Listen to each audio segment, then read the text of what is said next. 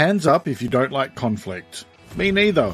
I don't know about you, but it makes me feel sick in the stomach. However, that's a real problem because we need to have tough conversations sometimes. Thankfully, I figured out a way to do it even when I really don't want to. And today I'm going to teach you how to do it too. So, let's talk.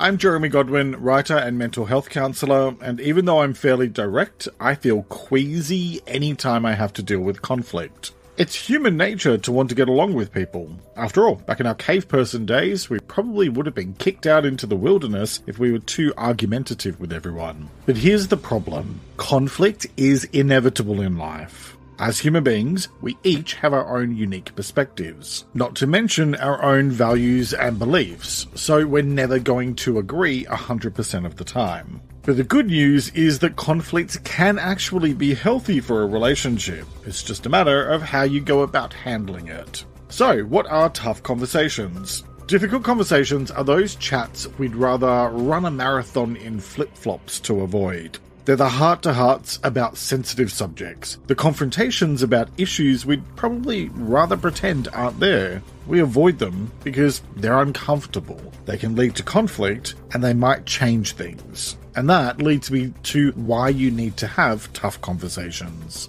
And to state the obvious, you need to have them because avoiding the problem won't fix it. Like ignoring a suspicious rattling in your car's engine, avoiding these types of talks can have negative impacts. The problem doesn't just magically go away, it slowly grows louder and more insistent, and you can end up doing a lot more damage in the long term.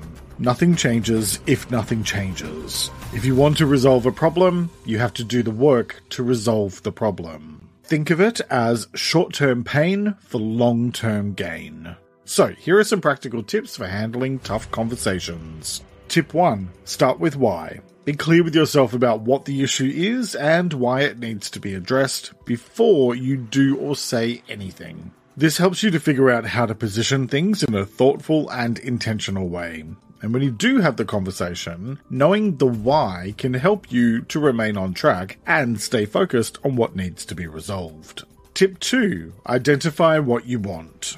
Before a single word comes out of your mouth, it's helpful to spend a little longer thinking about the issue and considering what it is that you want and need.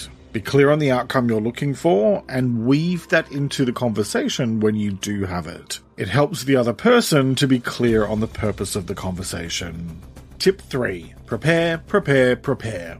So, it's tip 3 and I'm still telling you to prepare. What's going on? You may have heard the expression, failing to prepare is preparing to fail, and it's good advice for life in general, and especially for approaching difficult conversations. The key to good communication is preparation, so take the time to outline what you want to say and how you're going to say it. That doesn't mean you need to script it or rehearse it, but having a clear opening statement, along with some key talking points, can really help to guide the conversation and ensure you address what you need to. And if you feel awkward about saying something out loud, practice it a couple of times or more so that it begins to feel more natural. That will help you feel a lot calmer. Tip 4. Get to the point. Okay, so you're finally ready for your tough conversation. Don't beat around the bush or try to protect someone's feelings. You need to say what needs to be said.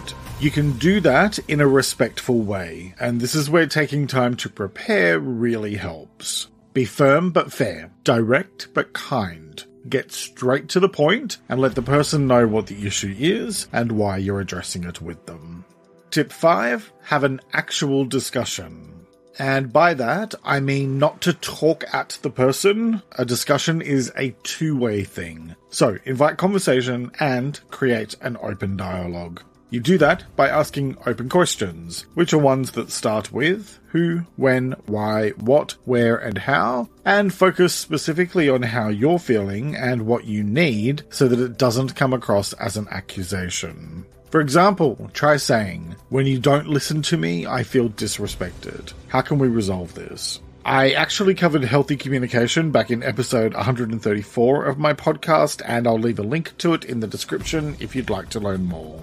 Here's the thing. Avoiding conflict won't fix anything, and it won't make someone like you. All it does is result in your needs not being met. If there's an issue that needs to be addressed, address it. You'll feel much better without it hanging over your head, and you'll know where you stand instead of worrying about what may or may not happen. You've got this.